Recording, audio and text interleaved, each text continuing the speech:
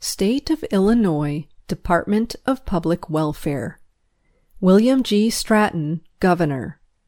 Otto L. Battag, M.D., Director. The Banner. The banner of victory is a challenge to new valor. Illinois Braille and Sight-Saving School, Jacksonville, Illinois. Leo J. Flood, Superintendent. February 1959. Number 4. Careers Conference. On January 22, the third biennial Careers Conference was held at IBSSS.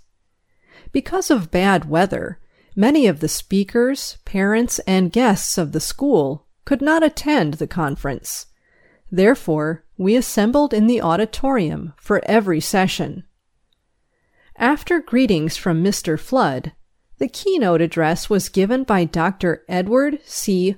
Holmblad, Chairman of the Medical Committee of the President's Committee on Employment of the Physically Handicapped.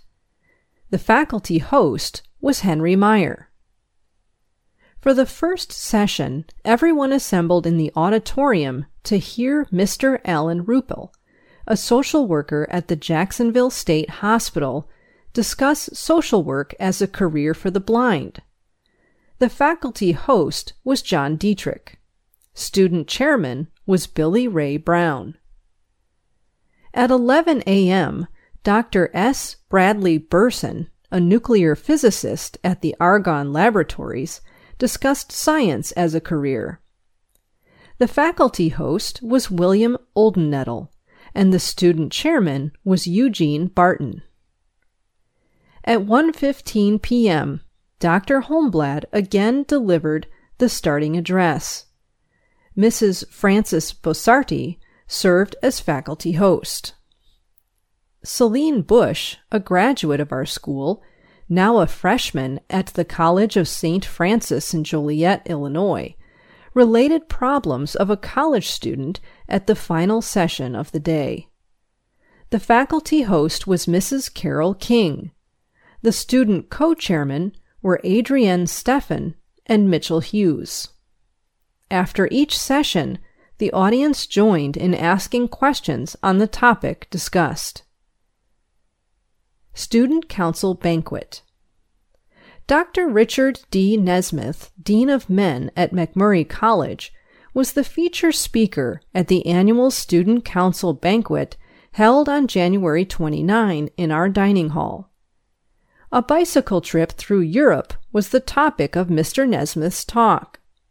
Mr. Nesmith has definite audience appeal and gave a very interesting talk. Michael Garrett served as Toastmaster. Leo J. Flood, Thomas Zwab, Eugene Barton, and Ann Kaufman were the principal guests of honor. Eugene is the present Student Council president, and Ann is next year's president. Mystery Student. Last month's mystery student was Judy Anderson. This month's mystery student stands between 5 foot 8 inches and 6 feet in height and weighs between 130 and 160 pounds. This student likes wrestling.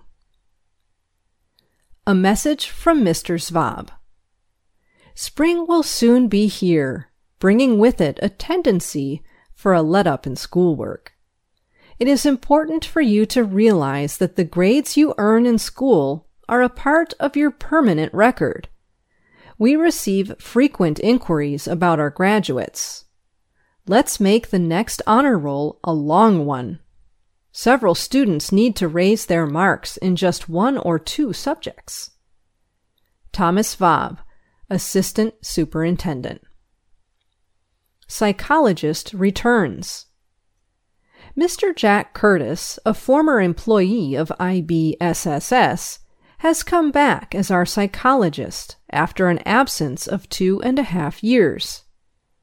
During that time, Mr. Curtis has taught at McMurray College, attended Washington University and the University of Nebraska, taking courses in doctorate credit at both universities.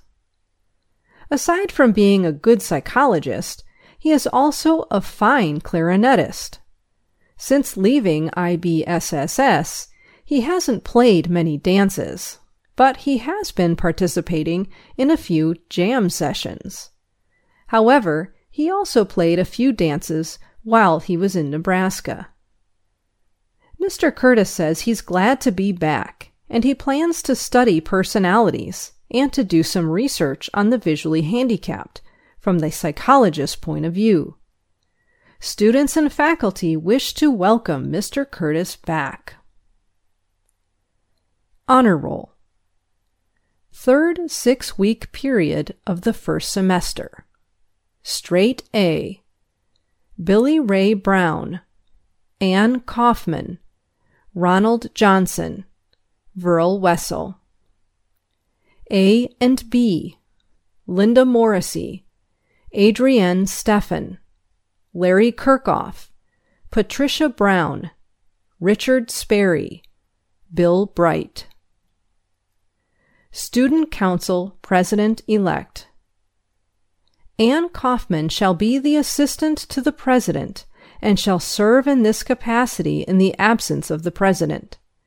She shall hold the office during a term of 1 semester, after which she shall become president. Miss Kaufman was elected by a majority of the student body on January 15 to fulfill this responsibility. Coming events. March 6. Junior and senior classes meet counselors from Division of Vocational Rehabilitation. March 20. Easter vacation begins. Movie schedule. February 22. Moby Dick. March 1. Written on the Wind. March 8. The Kettles in the Ozarks. The Banner, published monthly at IBSSS. Editor-in-Chief, Clark Henry. Assistant Editor, Virgie Smith. Feature Reporters, Bill Bright, Larry Kirchhoff, Claudel Price, Adrienne Steffen, Dale Stoner. Sports Section, Gerald Myers, Dave Olson. Grade School News, Roberta Logsdon, Judy Anderson. Faculty Advisor, John Dietrich. Braille Consultant, L.W. Rodenberg. Editorials. Abraham Lincoln. Last week we celebrated the birthday of Abraham Lincoln, the People's President, the man known throughout the world as a statesman as well as a common man. He was a man who was willing to go out of his way to help other people. A mile was an inch when it came to helping a fellow citizen. Abe, or Honest Abe, was a poor boy who wanted an education and was willing to work for it.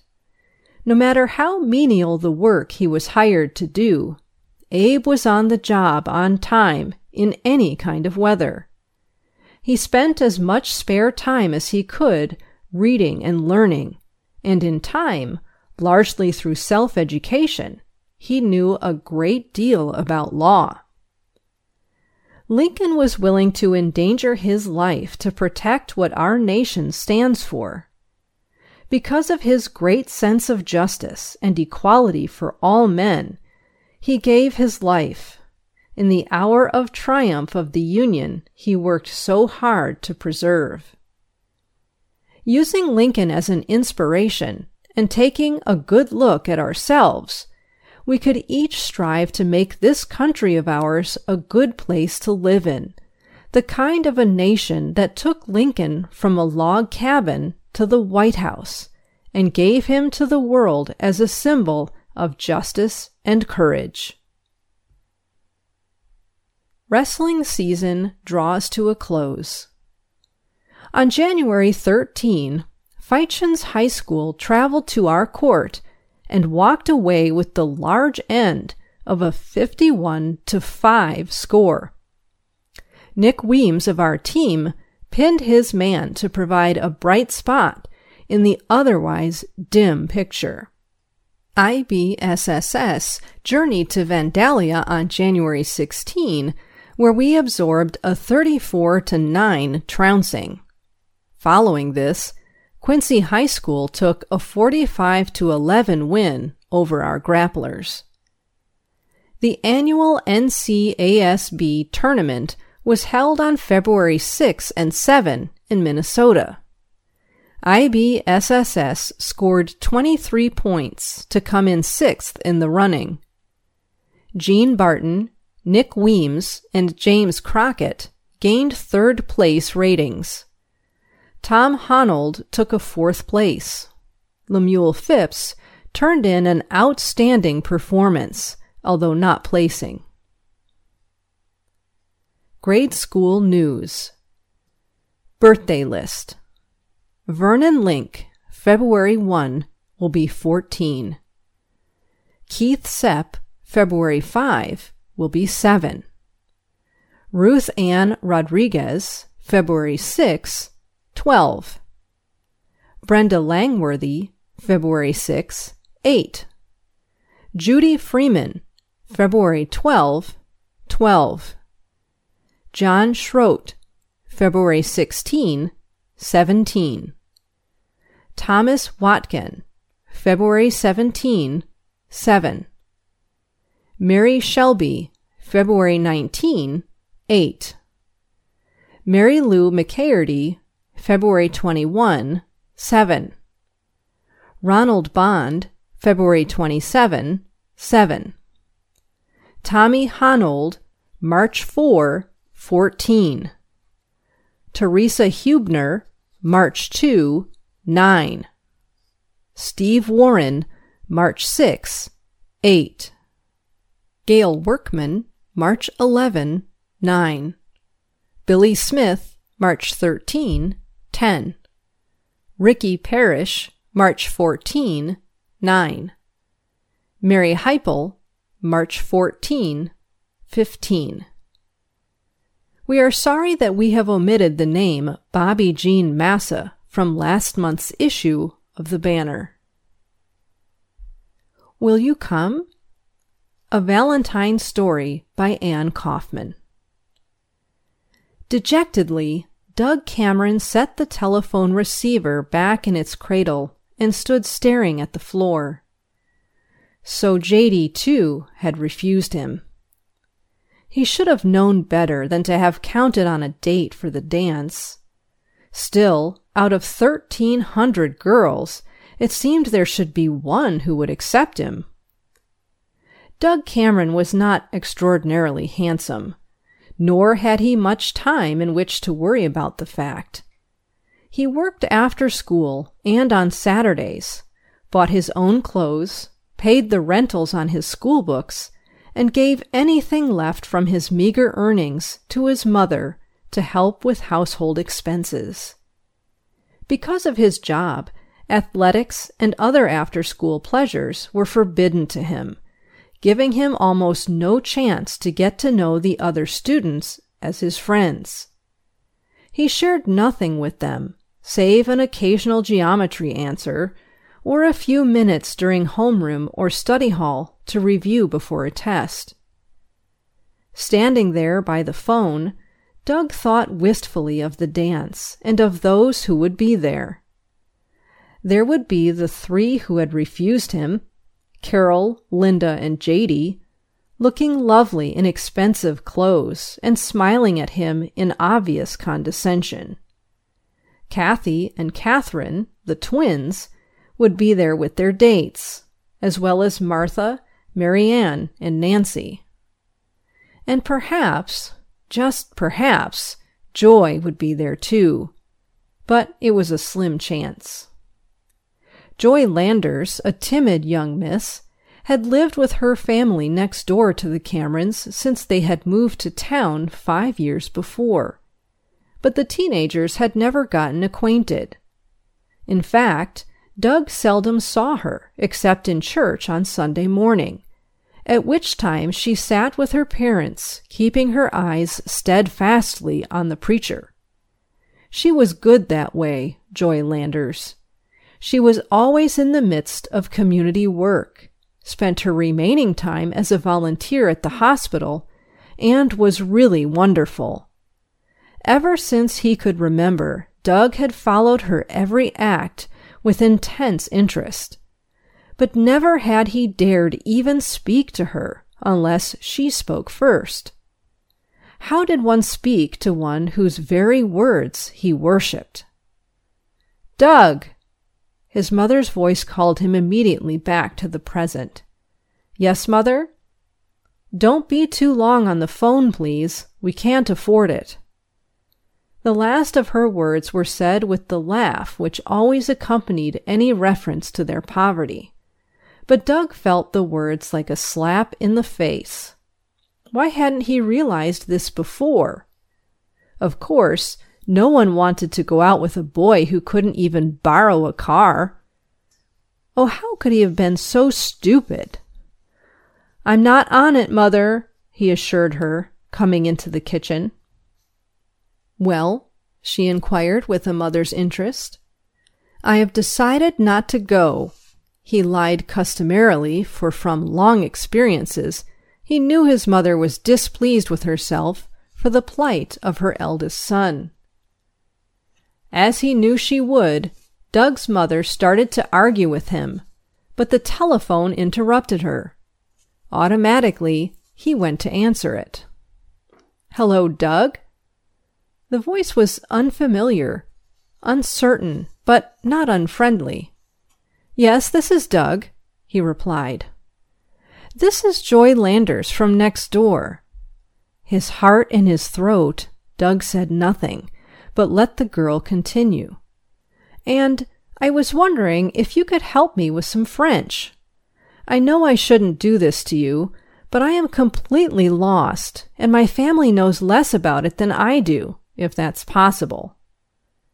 "I'll be glad to help if I can," Doug responded, his heart pounding so loudly he was sure she could hear it. "Give me a minute to get a pencil, will you please?" Well, could you run over for a few minutes? I am messed up on the whole lesson, or just about." "All right," Doug agreed. Less than 5 minutes later, he and Joy were seated at the table doing French together. Language was easy for Doug, and he enjoyed it. But even more, he enjoyed working with Joy, sitting beside her, hearing her gentle voice as she pronounced and mispronounced the words he knew so well. When they had finished, the girl closed the book in the gentle way in which she did everything, and sat a moment, smiling at him. "Are you taking Jady to the dance?" she asked suddenly to break the silence which had fallen between them. "No," Doug answered, feeling again the hurt which the pretty thing's rejection had caused. "She didn't want to go with me." For the first time, he saw something akin to anger in the mild blue eyes, and her words, too, expressed keen irritation, as Joy said, "I don't see why not." Doug tried to laugh, but it was impossible. "Look at it from the girl's standpoint," he said quietly. "I don't have a car, nor anything really nice to wear. I'm not handsome, not by a long shot. I don't know much how to act around girls, having only boys in our family except for Mother, and don't know anyone very well." He stopped a minute to consider. "Besides that, I haven't got a personality worth anything. I almost never stop and talk to the kids, and a lot of other things." "No, Doug, that isn't so." Her shyness was lost in an effort to make him see her side of the picture. "You've got a wonderful personality, or you wouldn't have come over here tonight just to help me, and you wouldn't work after school, and a lot of other things too. Clothes that look expensive and good looks are fine, but they don't make a person. It is his own wishes, feelings, and self-training. You should take someone, Doug. There are a lot of girls who appreciate you for what you are. He could not look at her as he responded. One, possibly, but I don't know for sure. Only one, though. She smiled at him reassuringly. There is one, I can promise you that, she said. He sat there unbelieving. Was she saying she would go with him? Could such a wonderful thing be possible? Joy, he said very softly. Yes, Doug? Would you go with me? She was silent for a few moments, her lips moving soundlessly in words which she thought he would not recognize. Thank you, she said finally, her words barely audible. I would love it. The end. George Washington. He early trained as a surveyor, but in 1752 he was appointed adjutant in the Virginia militia, and for the next 3 years he took an active part in the wars against the French and Indians, serving as General Braddock's aide in the disastrous campaign against Fort Duquesne. After his marriage in 1759, he resigned from the militia and settled down as a gentleman farmer. He opposed the Stamp Act of 1765, and after 1770, he became increasingly prominent in organizing resistance against the British. A delegate to the Continental Congress, Washington was selected as Commander-in-Chief of the Continental Army and took command at Cambridge, Massachusetts on July 3, 1775. Washington conducted the war on the policy of avoiding major engagements with the British and wearing them down by harassing tactics. His able generalship, along with the French alliance and the growing weariness within Britain, brought the war to a conclusion with the surrender of Cornwallis at Yorktown on October 19, 1781. He presided over the Constitutional Convention and yielded to the universal demand that he serve as first president. In office, he sought to unite the nation in the service of establishing the authority of new government at home and abroad. Following his unanimous re-election in 1792, his second term was dominated by the Federalists. His farewell address rebuked party spirit and warned against foreign entanglements. Tall, dignified, and impressive, Washington gave a public impression of austerity, though he was capable of gaiety in private. Judy Anderson.